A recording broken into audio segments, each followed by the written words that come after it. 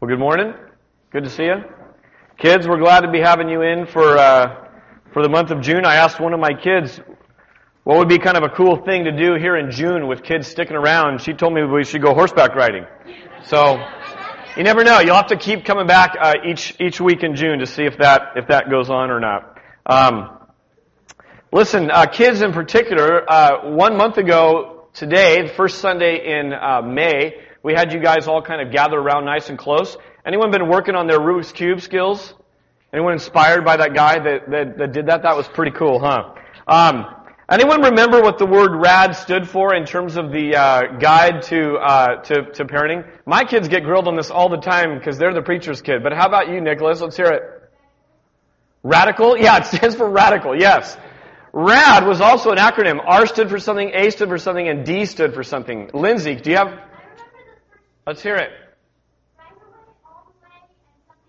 Okay, this is the kids' guide to honoring and obeying their parents. Put your hand on you then. How about you, William? Yeah, right away, all the way, and don't grumble and complain, right? Now, the bigger thing is how we've been doing with that, right? It takes God's help in us to actually pull this stuff off, right? It's really challenging. Any kids finding it challenging to obey in this way? Yeah? It's hard, huh? It really is hard. We need prayer for that kind of thing, huh? But hopefully those kind of things stick with you. If you have your Bibles, I want to have you open to Matthew 25 this morning. That's where we're going to be for most of the morning. And while you're turning there, I want you to, you don't have to put your hand up on this one, but probably many in this room, especially over a certain age perhaps, have tried dieting in some way, shape, or form. And you've gone on some sort of a diet. And there's a little bit of snickering that goes on with that. You're like, oh yeah, I remember that. And let me just throw out to you, perhaps your dieting experience was something like this. You start off in the morning and you decide, I'm gonna go on a diet this week. And so it's, January 1st or whatever. You decide June 1st. That seems like a good time. And so for breakfast, you have half a grapefruit, 1 slice of whole wheat toast, and you decide to throw in 8 ounces of skim milk. Okay, that's your breakfast. Pretty decent. Lunch, you move on to 4 ounces of lean broiled chicken breast, 1 cup steamed zucchini. I don't know where you do this in the office, but people do. 1 Oreo cookie, you held yourself to that, and some herbal tea.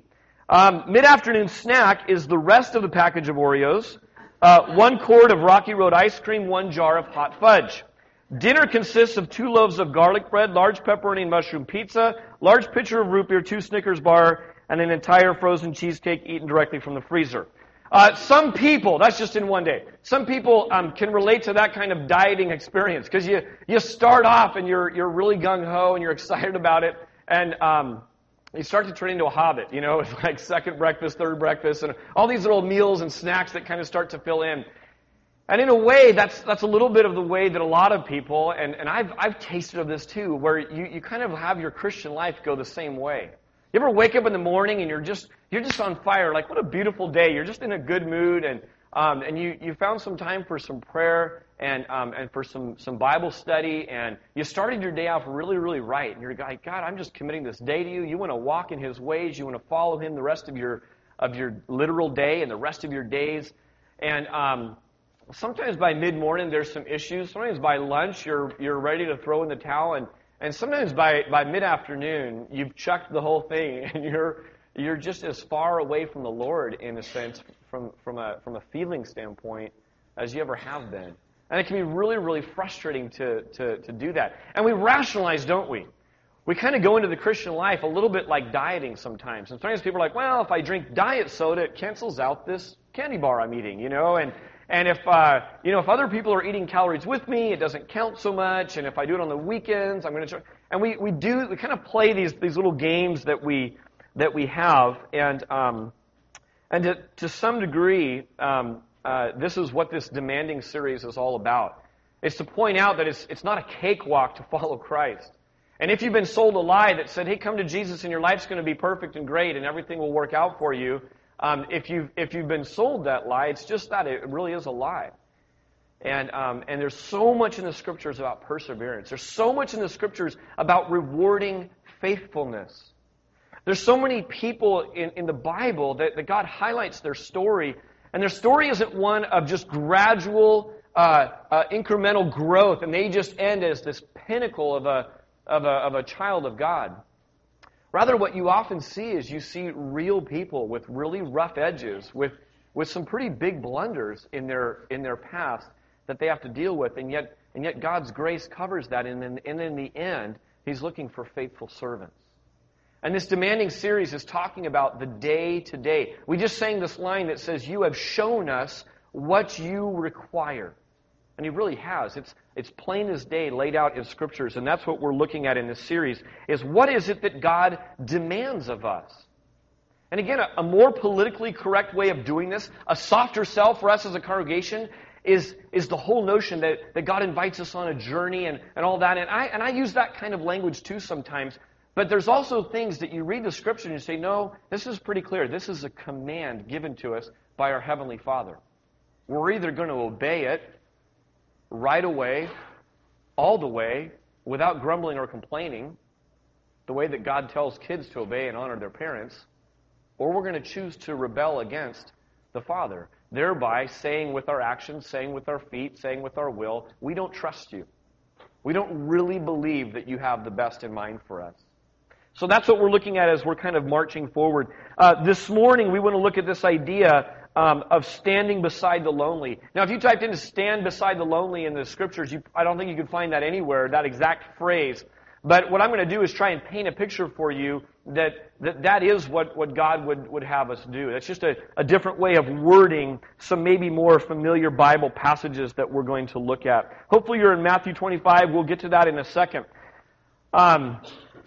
As a youth pastor for a lot of years in this city, junior high through college, I had a lot of people come to know the Lord, and they get excited about their faith, and they say, Dave, I'm just so excited. Jesus is present with me, and He's helping me in my everyday life, and I know that He's calling me to reach out to people who are hurting.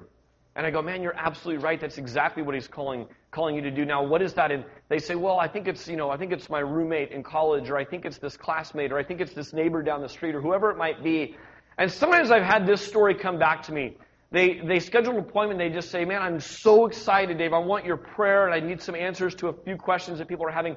But I'm so excited because I'm reaching out to this person, and they're really lonely. And they said, man, they've never had someone care for them like I have.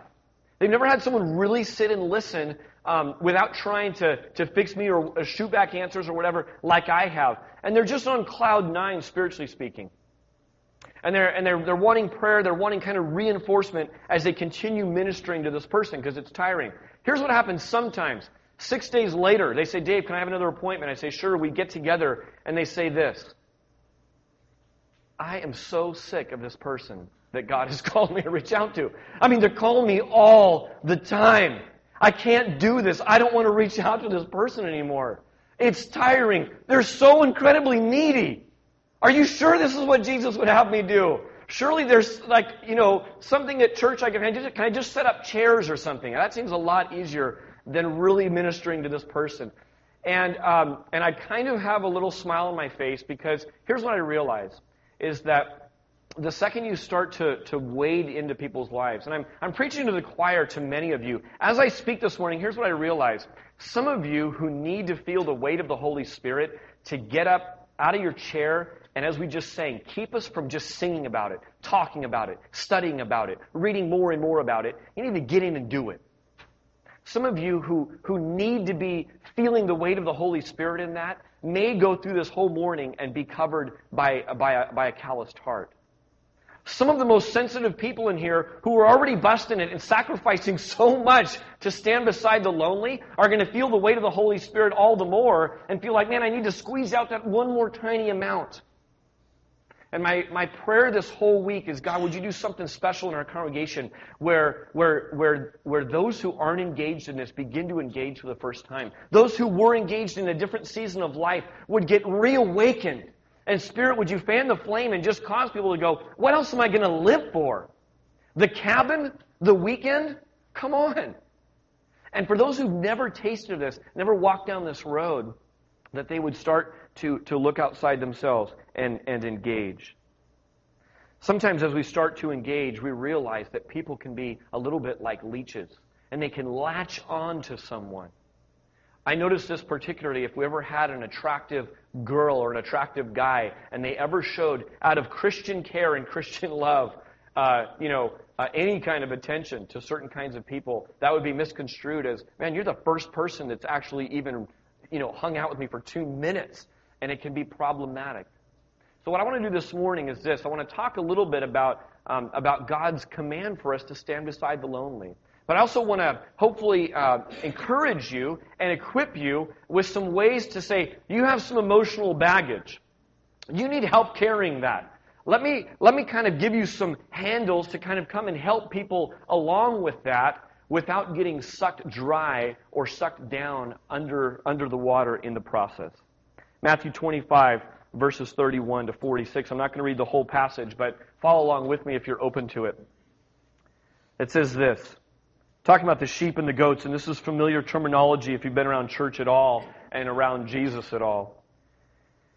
So this is Jesus talking about himself. He refers to himself often in the Scriptures as the Son of Man. He says this, when the Son of Man comes in his glory, and all the angels with him, he will sit on his throne in heavenly glory.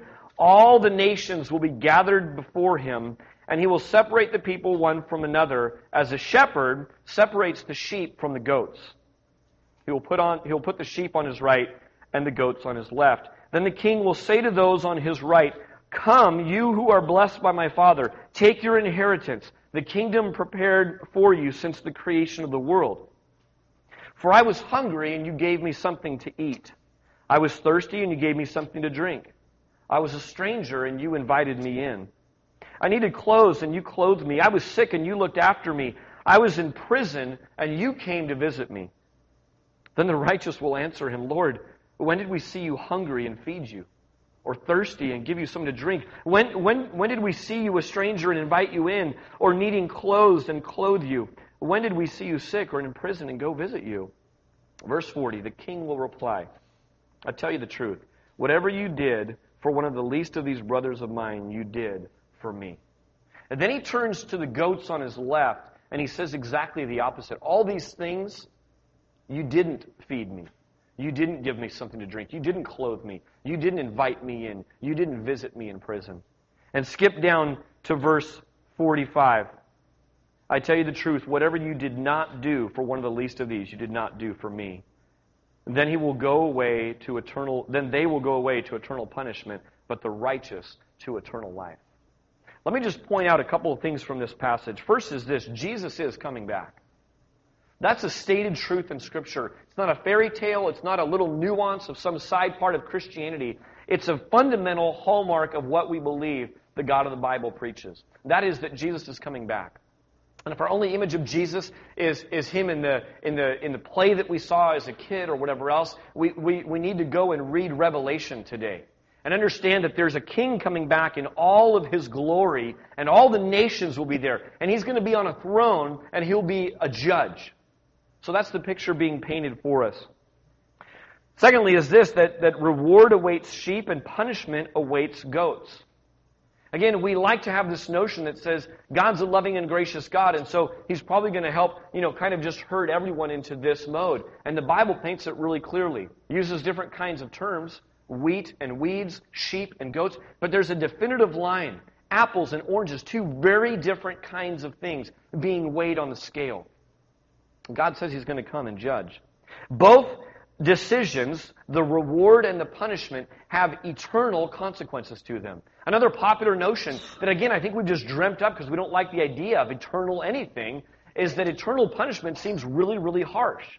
And so we've said, well, it's not really eternal punishment. There's many that would preach that you don't go to hell forever and get punished forever. And that's not what the Bible teaches. Finally, is that in Matthew 25, there's a deciding factor. And the deciding factor in this passage, as Jesus teaches it, is based on what they did or did not do. That's the judgment. As you weigh them out, are you a sheep? Are you a goat? The shepherd's going to judge what they did and did not do with their time right here on earth. Now, there's some of you right now that have your heads reeling and you're saying, wait a minute. Are you preaching that we're saved by our works, by whether we do something or don't do something? That's opposite of what I think we teach at this church. That should be kind of grinding some gears in your theological head for a second. Because when you read a passage like this, you say, well, that sounds like you're starting to lean towards, justification, being made righteous by God based on our actions. And I thought it was a work of God. And you might have this passage rolling around in your head, even if you couldn't find the address, Ephesians 2:8. For it is by grace you have been saved through faith. And this not from yourselves, it is a gift of God, not by works, so that no one can boast. So let me have everyone just take a deep breath. We're not preaching a works theology. Praise God for that. That's not good news, people. A works theology is not good news. In fact, it's what Jesus came and He railed against that kind of thing. He preached against that kind of religion that keeps people in bondage. We could never do enough good works. So take a deep sigh of breath, of relief. However, you read this passage and you still see something in effect. Many people quote that passage over and over and over in their Christian walk, and it becomes stagnant if they were ever saved, because they haven't paid attention to the very next verse. How many of you, just, not even by show of hands, I bet many of you in this room have heard that passage quite often that I just read. Again, you may not be able to find it in your Bible, but that ought to be a very, very familiar passage to you. Here's the very next verse, verse 10. After saying it's not by works so that no one can boast, verse 10 says this, for we are God's workmanship, created in Christ Jesus, catch this, to do good works, which God prepared beforehand for us to do. You know what this is? This is a beautiful imagery of taking the idea of saved by grace through faith alone, and yet putting it into action. It's the whole book of James, really. And these two verses are right next to Scripture. Paul's bringing them right next to each other. To say, for those of you who say, I believe, I'm good, I'm in, Paul would echo James. He'd say, good for you, so do demons. You aren't called just to believe in me and to acknowledge I am who I am. That's just seeing me for who I am. You're also called, remember, to follow me. And if I could take all of demanding, this whole series, and all these demands and requirements that God's calling us to do, and I could boil it down to two words, it would be the two words Jesus offered to people as He called them. Follow me. That's it. Follow me. As you follow Christ, He will not lead you into certain kinds of behaviors, won't He? He will not lead you into certain kinds of spending patterns.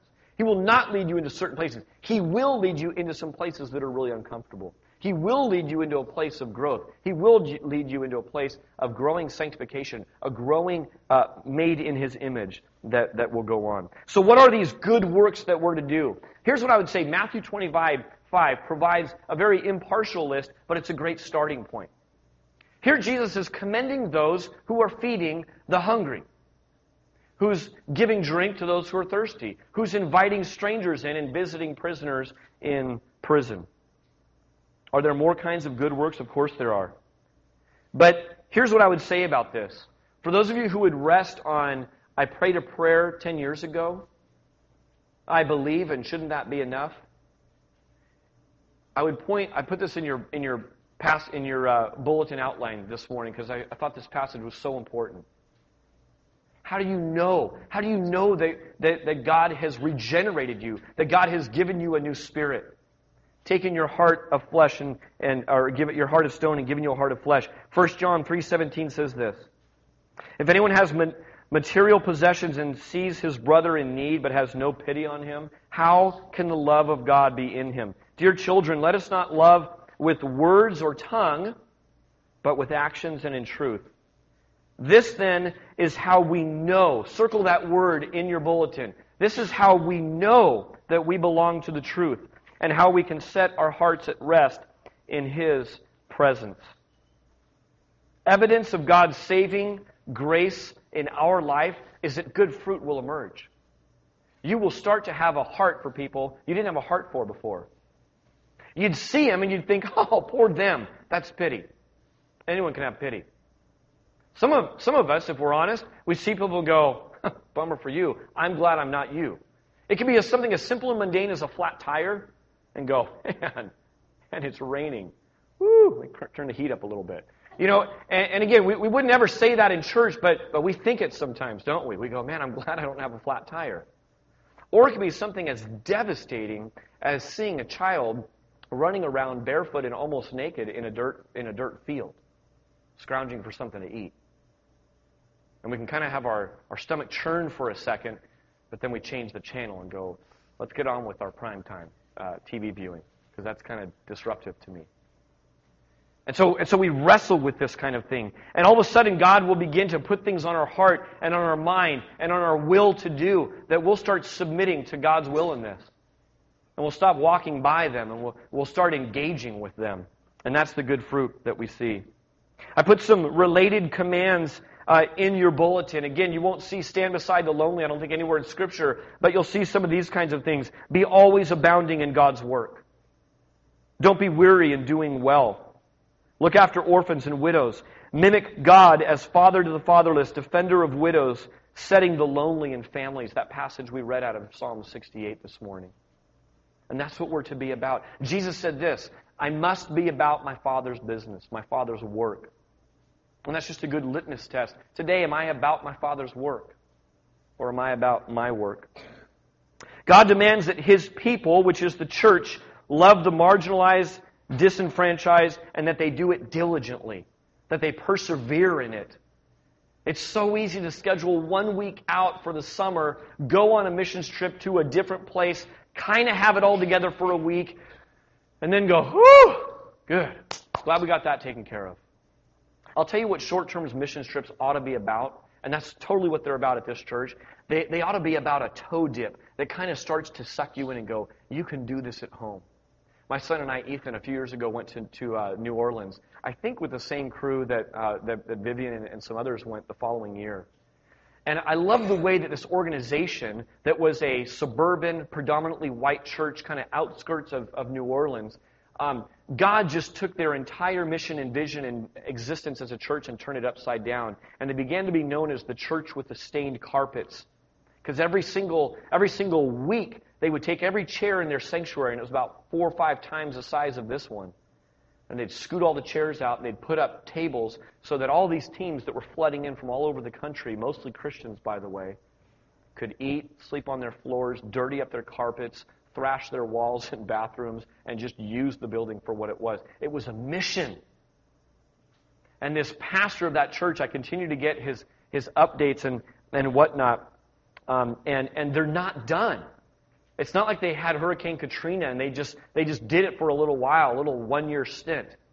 They're still at it. There are people who've come one time to this, decided God's calling them to plant here, and I chatted with this guy. He lived up in the Northeast somewhere. He called back and said, I'm leaving my job. Honey, we're moving. And he moved his several kids down because he was exactly where he was supposed to be doing, serving these people in New Orleans. And by the way, when we were there, for the week that we were there or so, when bombs go off, spiritual, financial, or natural, you know what happens? We just get shaken to our core, and everywhere you go, you find a story of someone who's lonely. I'll tell you what lonely looks like. It looks like this right here. Every face, you just go, man, this person's got a story. Every person, you say, how were you hit by Katrina?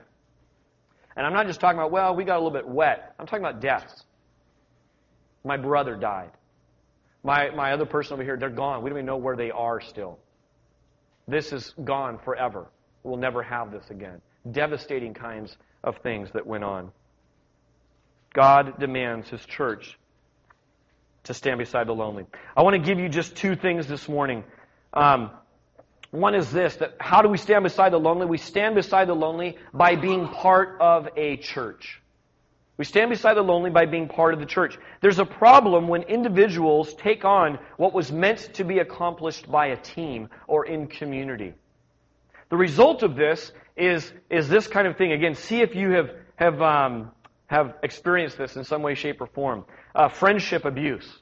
Friendship abuse is when someone just starts to come in and just suck every last ounce out of you. And then they pull this one. If they don't respond to your, now it's all the more, right? With text and instant everything and yada yada. Don't you care for me? I thought you were a Christian. All this, and you're like, I guess I better. And so it's just friendship abuse. You know what friendship abuse leads to? It leads to burnout, which leads to resentment, which leads to you putting up walls, which leads to more isolation and a greater sense of loneliness amongst the community and neighborhood. Do you see how that pattern works? And so how is it that we're supposed to reach out and help people without becoming that? where we just go, man, I'm burned and I don't want to do this. I've talked to people before who say, Dave, I'm really scared. 10 years ago, we had this person come and live with us. We thought we were doing godly things, and we're still hurting from it, and I feel like God wants me to reach out to this person again. What should I do? You know what I tell them? I say, right away, you're already doing something better. Last time, did you talk to a pastor or seek any counsel on this? They said, no, we didn't. We marched headlong into it. I said, you're already way ahead of the game. You're bringing someone else into it. You're bringing the church into it. This was never meant for you to come in, put on your junior God badge, and save them from anything. Because you can't do it. It's a fool's errand to go and do that. 1 Corinthians 12:26 is talking about the church as a body. Remember that we're a body. And he says this, if one part suffers, every part suffers with it. Not one person suffers the whole burden of this one person over here. And then it says, if one part is honored, every part rejoices with it. We saw a beautiful picture last night in this building. Lizzie's going to Japan. Last week, many of you heard about her story a little bit. And her prayer is that God would put 5 people on her heart that she cares so much about that she'd overcome her fear of sharing Christ and the gospel so that she would just be a witness to these people. And in this room, a community of people were here to support Lizzie in going overseas this summer for about 6 weeks. A lot of cost is involved. We can't all go to Japan this summer, but we can all kind of play this role in helping her and in rejoicing with her in what she's going to do. And when she comes back and tells us the God stories that are going on in Japan with a church plant over there, we're just going to get fired up about it. We're going to rejoice with Lizzie because it's God's victory and we're a part of God's family. Look at this picture for a minute. Imagine one person on this boat, on this crew team, trying to accomplish what this crew team is trying to accomplish. They're in a race right now. You can't see the other boats. Maybe they're practicing. But you just take one guy in one of those orange shirts doing it, and it wouldn't go very well, right? Because part of it is as he's rowing, he's going to have to be looking back because he can't really see where he's going. You take even the best guy, the strongest guy, the most charismatic guy, he's not going to do it at all. He's going to fail miserably. Take the little dude in the white hat, or maybe it's a lady, I'm not sure, but he's there kind of directing the show, right? Calling out shots. He doesn't have any paddles. So he'd be sitting there just kind of floating around. This is the picture if the church decides to go after people, to go do this mission that we're to do alone. We're going to get picked off. We're going to fail miserably instead of finishing the race, instead of persevering and working together. Here's the solution. If that's the problem, the problem when individuals taking on a community task, here's the solution. I want you to flip over just for a moment to Galatians. Turn to your right about, 10 books or so, and you'll find Galatians, and turn to chapter 6. And in Galatians chapter 6, we find a couple of really key ideas that I want us to hone in on.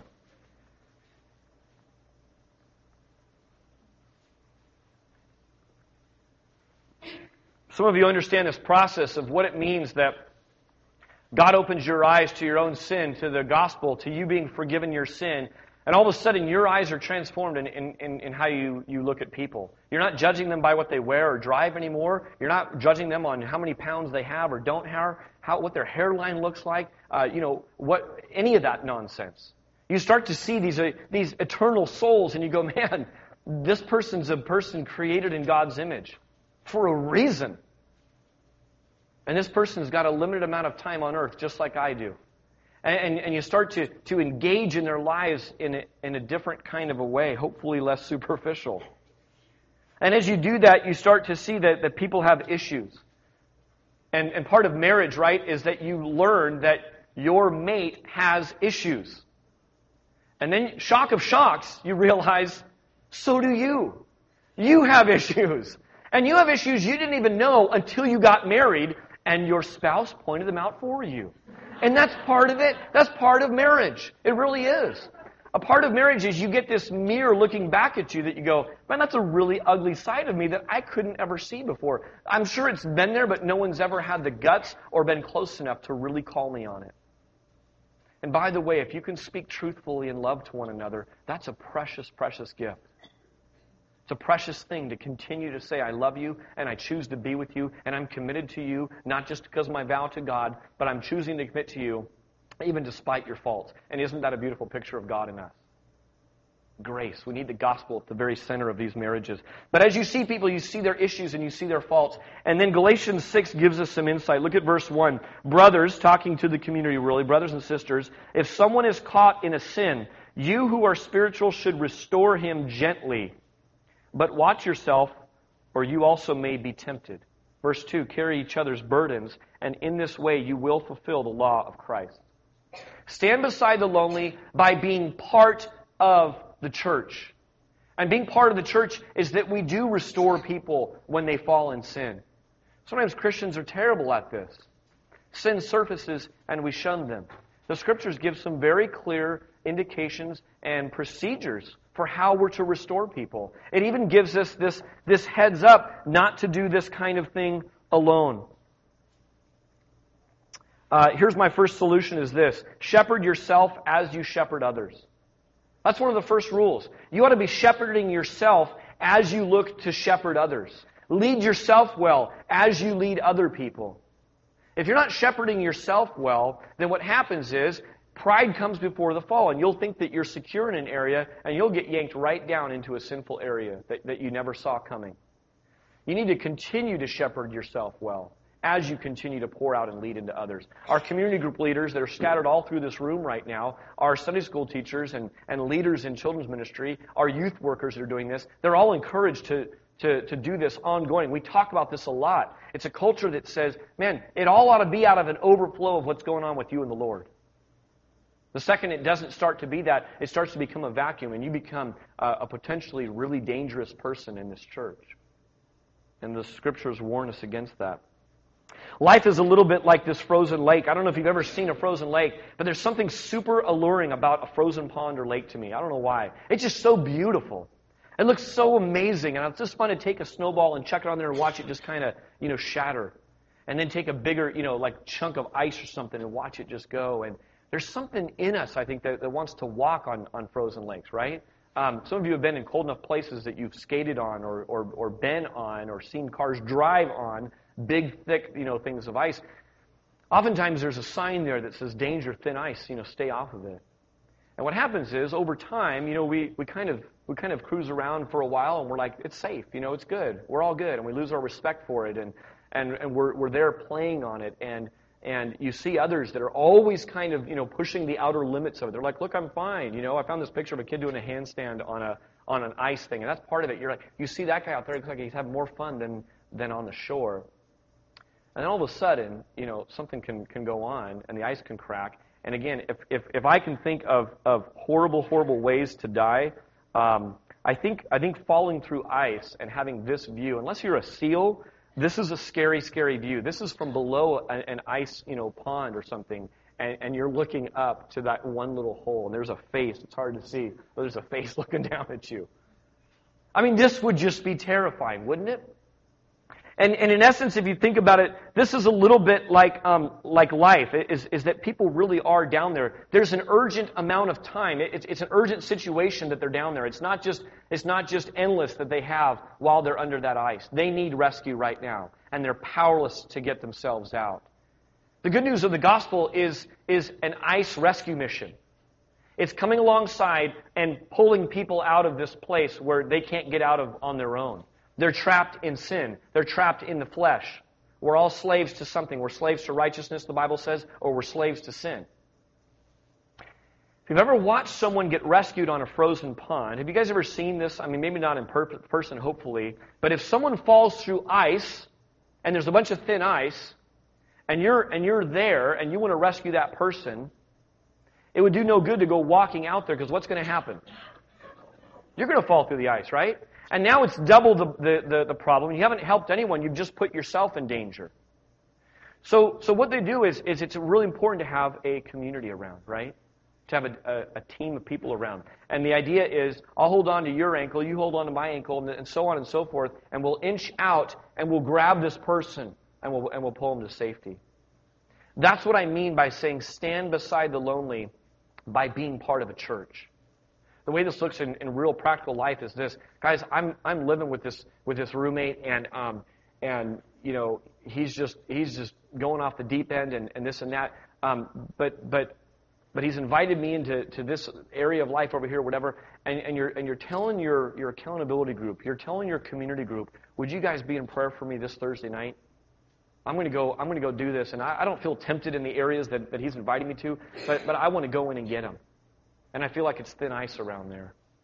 And I'm not really sure if I have the answers or the tools, but I want to know my brothers and sisters are praying for me in this. And this idea of coming and gathering for encouragement and reinforcement and a power punch so that we can scatter back to the people that we're ministering to and pulling them to safety is this beautiful, incredible picture. I would challenge you who are engaged in this to point people toward Jesus dependency and not you dependency. What happens sometimes is people get roped into a group of people or an individual. And if all the time I hear about someone saying, man, I've got to tell you about this one person in my life, and all you ever hear is about their wisdom and their input and their love and their care, you go, do you know that Frank's not the Savior? Frank didn't die for you, and Frank's going to let you down. Hopefully Frank, the Christian, is mature enough to keep handing off that allegiance to Jesus. And so someone who says, man, I've been in the same kind of group for 25 years, I don't know if that's the best thing. I would say, man, haven't you guys matured to a point now that you've all scattered and started your own group with people who need maturing and growing up and help? And then periodically you guys can come check back in and all of that. And so keep pointing people to Jesus and giving Him the glory and moving people on. We want someone we can touch. We want someone we can see. We want someone we can call and hear from right away. So usually the person you're helping will not initiate or help that process. You have to be the one that says, look, I'm going to answer the phone this time, but did you already call Jesus? Did you already talk to Jesus about this? Have you run to Him with your hurt? Sometimes people say, yeah, I've called this person, and I finally got a hold of you. And I go, have you prayed about it yet? Have you sought the Word at all yet? And they go, no. I go, why don't you go do that and then call me back after you do that? I want to be there for you. I want to be a listening ear, but I want to be second place. That's how that looks. Here's an exciting thing that's going on. As I kind of meander around the church and I'm in some of your homes and in some of your tongue-tied stories and hearing what's going on, I am finding a really, really healthy level of ministry that's going on that I know nothing about, that I'm finding out about kind of secondhand. Because it's not really directly a part of Neighborhood Bible Church. It's not a program we started. It's not this top-down that's being handed down and programs within the four walls of the church. And that's a great, great thing. I would say a healthy church should be that the pastor and the pastors on staff are both initiating and helping lead and galvanize teams of people and giving vision, but also that people once in a while are saying, man, I'd love to go do that ministry with you guys, but I can't because I'm tied up with this thing over here. And I go, well, what's going on over here? And they go, well, we've got this thing in our neighborhood going on, and it's this little prayer gathering that happens every Saturday morning, right at the same time you guys are doing that neighborhood walk, and I'm kind of torn. And the pastor says, man, that's brilliant. Don't you dare come to our function. Don't you dare leave what's going on over there. You stay right there where God's got you. You're influencing your world, which is what we talked about last week. You're being salt and light right there in your community. No one else has access to that neighborhood like you do. Don't you dare come to our church function. And usually pastors aren't known to say that. They're usually trying to get people to come. And there ought to be this healthy balance of this kind of thing going on. And then when that's going on, we come in here, we say, hey, tell us more about what's going on. I actually think about Ron and Vivian's ministry with the bikers at Christmas time. We've been able to join into something that they've been a part of. Because frankly, it outgrew their family. And so they've roped more and more people into this ministry. A final thing on being part of the church is this. It starts with this, not just being content to mention a difficulty, a lonely person, a prayer request, or a need, or to mention it to a staff or simply pray about it. It's where you shift from praying about it to realizing the Holy Spirit saying to you, you're the answer to this prayer. Go be the answer to what you're praying about. God, there's a person right next to me, and they're so lonely. And they're picked on by everyone in the office. I can tell they just don't seem very happy. Would you please bring someone into their life to just give them hope and a friend? Just maybe a smile and say hello. Would you please do that, Lord? Amen. There ought to be something that says, that's you. You're right next door. Stop praying. Another thing pastors don't often say. But stop praying at that point. Go over and initiate with that person. Be the answer to the prayer. Here's the second thing. Stand beside the lonely by being the church. Not just should you be part of the church and not go at it alone, but you ought to stand beside the lonely simply by being the church. The church is God's people. It's a gathering of the people of God. As you are the church, not just on Sunday mornings inside of a building, here's what will happen. You'll get your hands really, really dirty. Other days you'll get your hands really, really clean. As maybe you're washing other people's feet or doing dishes for them or serving them in some way, shape, or form. But the command, the call for us, church, is to just go and be the church. That's what it's about. Someone said this one time, that the church is the light of the world, and like all lights, it attracts bugs.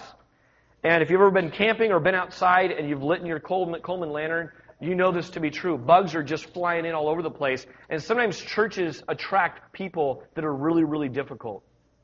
Maybe a little bit like a gnat. At first, they just kind of annoy you. And that's where you have to die to yourself.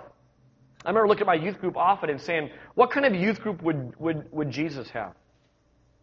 Would it be all the cool kids, the in crowd with lots and lots of money, who are super good at sports, by the way, and getting straight A's? Or would it have a little bit of a different flavor to it? And I always felt like if the entire church looks too similar to me, or looks too similar to kind of a narrow band of our community, we're not hitting it right. And I mentioned last week that I feel like we're in a season we need some more salty characters, some more salty people in our church. What it means is people who go, I don't have any clue how to act in church, what I'm supposed to do in church. And we say, praise God, that's exactly the kind of person we need in the church to come to Jesus. The command is to go and preach the gospel to a lost and lonely world.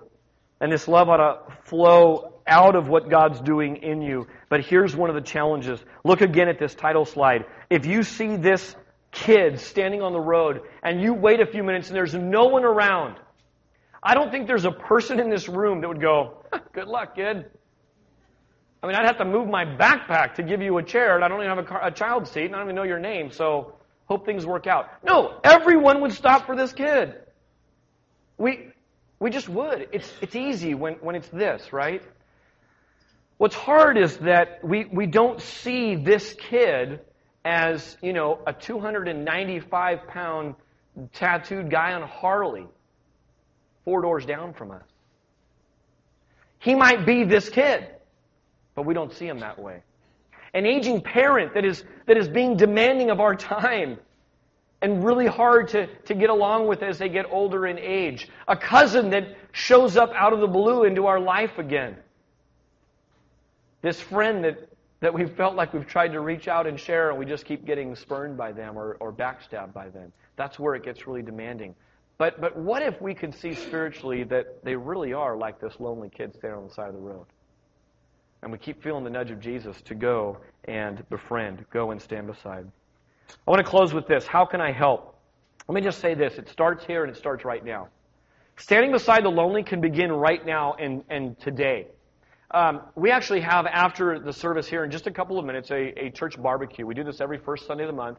And we're going to be outside in the front area enjoying a meal. It ought to be true that after a message like this morning, wouldn't you agree, that no one should be sitting there totally by themselves for any length of time? If so, either I'm a terrible speaker, or we're just in a habit of hearing a cute message, or it's just become so second place and common to us that it doesn't even trigger that we're the ones that need to take action on that. It's easy in a church to go, that's Dave's job. He's the one getting paid to be the friendly guy and pass around. I'm not really that outgoing. I don't even know that person. I want to catch up with my friend over here. It's hard for all of us to go outside of ourselves sometimes and go do that. Here's the other catch. Some of us have played this card for far too long. I try church after church after church after church, and no one really talks to me. No one really befriends me. And you go, well, are you a Christian? They say, yeah. Do you have a Spirit of God in you? Yeah, I absolutely do. Who are you loving? Who are you going after? There's probably others who are saying the exact same thing, but they're not even saved yet. They don't even have the hope of Jesus in them yet. Here you are looking to get your needs met when God wants you to be on mission and pouring out to other people and then looking to other people. I started off with this word. How do you stand beside the lonely? You're available. But then I got to thinking, I thought available is really the wrong term. Because I think for year after year after year, people say, I'm available, Lord. I'll go if you want me to. I'm available. And I had heard a long time, be fat, faithful, available, and teachable. And so I've heard this, and I'm like, available is what we got to be. But I think that that's not really true. I think the way that you can help the lonely is this. I scratched that out, is to initiate. Didn't Jesus command us to go? Didn't Jesus send? Didn't Jesus come from a different culture to our culture to stand beside the lonely, to set us in families? So rather than just being available for 20 years, you don't think God wants to use you in a 20-year span? If you feel like you've been available for the last 20 years and you've just never heard the call, it could be that you're missing something. I don't think God's content to just have you be available for your entire life. That's taking the talents that God's given to you and it's burying it. And all the while, God's saying, why didn't you just initiate and go start with your next door neighbor? Literally, your next door neighbor. Your neighbor across the street, your neighbor behind you. The person that you see every single day at Starbucks, sometimes twice a day. Initiate. Get outside yourself and do it. I put the word stand beside because of this. Standing beside someone, standing beside the lonely, requires close proximity. And when you're next to someone, you're forced to just go, you're forced to relate to them in some way, aren't you? A habit that I sometimes am in is to go and sit beside people who are begging for money outside of a restaurant or somewhere. And God hasn't blessed me with just, tons of Benjamins that I just kind of freely chuck around to people. But He's blessed me with time, and He's blessed me with a mouth and 2 ears. And so I'll come and I'll just sit beside Him sometimes. And once in a while, you start to engage with someone and talk with them, and you realize, man, more than a 20 or more than a meal, this guy really is enjoying a conversation. He's enjoyed being looked at in the eyes and talked to. Many of you have walked the streets of San Francisco with me late at night, and we find that, don't you? You walk away and you go, man, these are real people. These are regular people. That gives me courage to just go talk to just about anyone. And just initiating with them, standing beside them, saying, hey, what can I pray for you about? And you just start to engage a little bit. You're not lording over them. You're standing beside them, coming and being a friend. My second thing would be this. Who knows what this means? Vaya con Dios. What is it, Zach?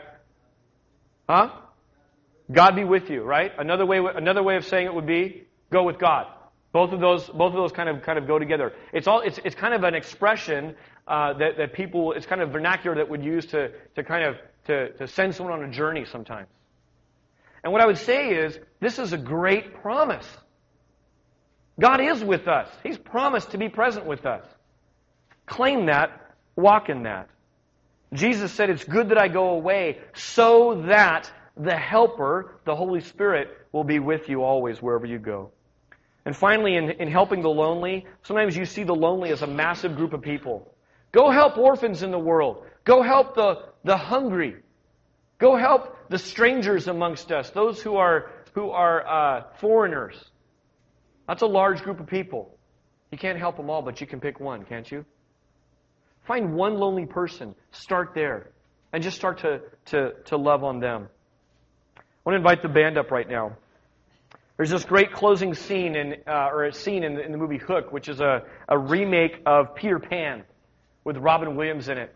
And there's this scene where Grandma Wendy is having this banquet given in her honor.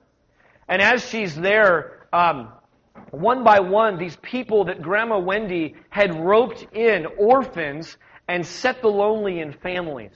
One by one, they began to stand up and just acknowledge Grandma Wendy. And they just kind of zoom in on this old woman's face, and tears just well up in her eyes as she starts to see this entire room full of people. And one by one, through an entire lifetime, she had taken in the lonely and given them a place to belong, and said unequivocally with her heart and her finances and her life, you matter. You're somebody. And you're going to be placed in a home.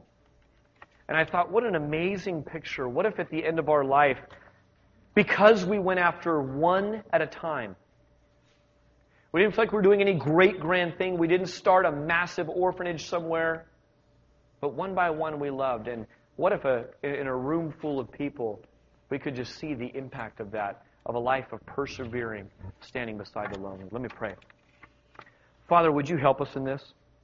God, some of us are weary and spent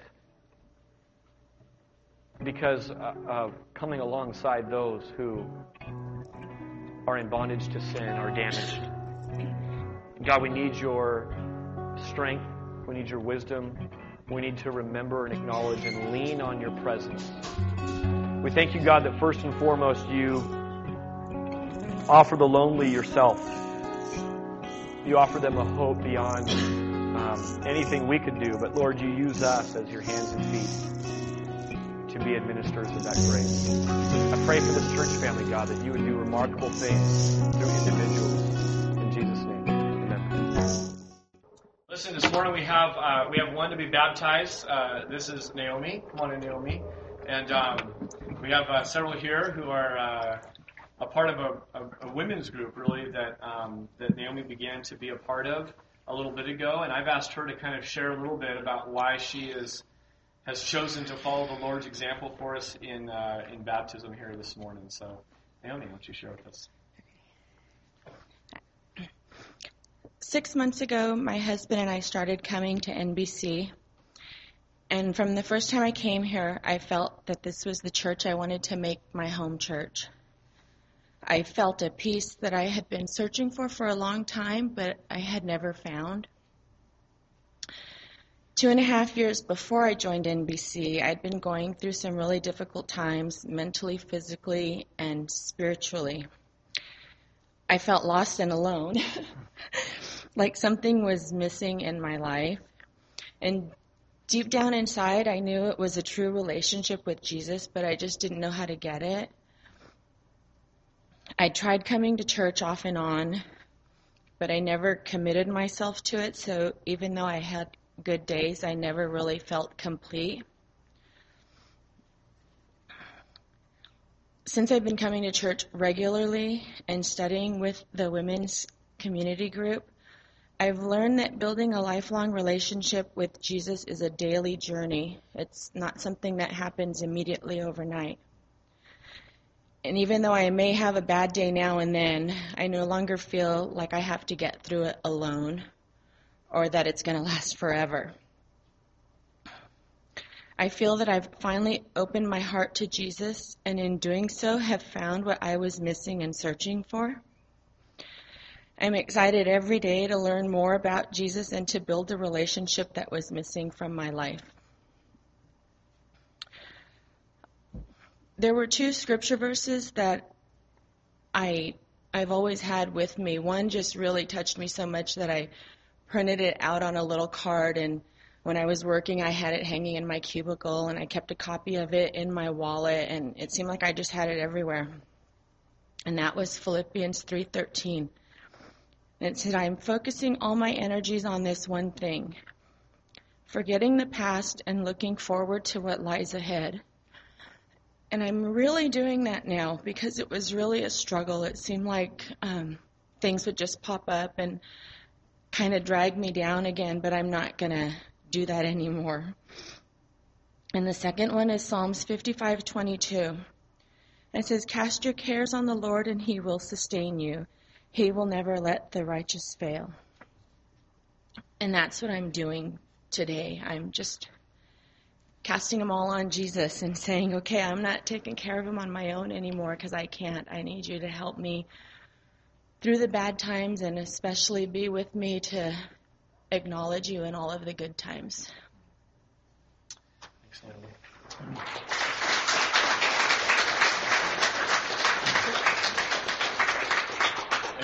It was just really amazing to hear Naomi's story, and she would be faithfully coming every single Wednesday to this women's community group, and it was just so powerful to hear her share some of this story, and then not long ago to walk through the scriptures of what baptism was. She just felt the Lord putting this on her heart, that she wanted to really go public with her faith and say that she's found a relationship with Jesus Christ, and it's just so exciting to see what's going on in her life, and we look forward to see where the Lord's going to lead her. Naomi, let me just ask you these two questions that we talked about in the scriptures. Do you believe that Jesus Christ is the Son of God, that he left his rightful throne, came to this earth to live a perfect life, die on the cross for your sin and for mine, and then rose again on the third day to free us from sin? I do. And have you chosen to follow him, and do you commit to following him the rest of your days and keep him and acknowledge him as Lord and Master of your life? I will. Well, it's based on this profession of faith that I baptize you, my sister, in the name of the Father, and the Son, and the Holy Spirit.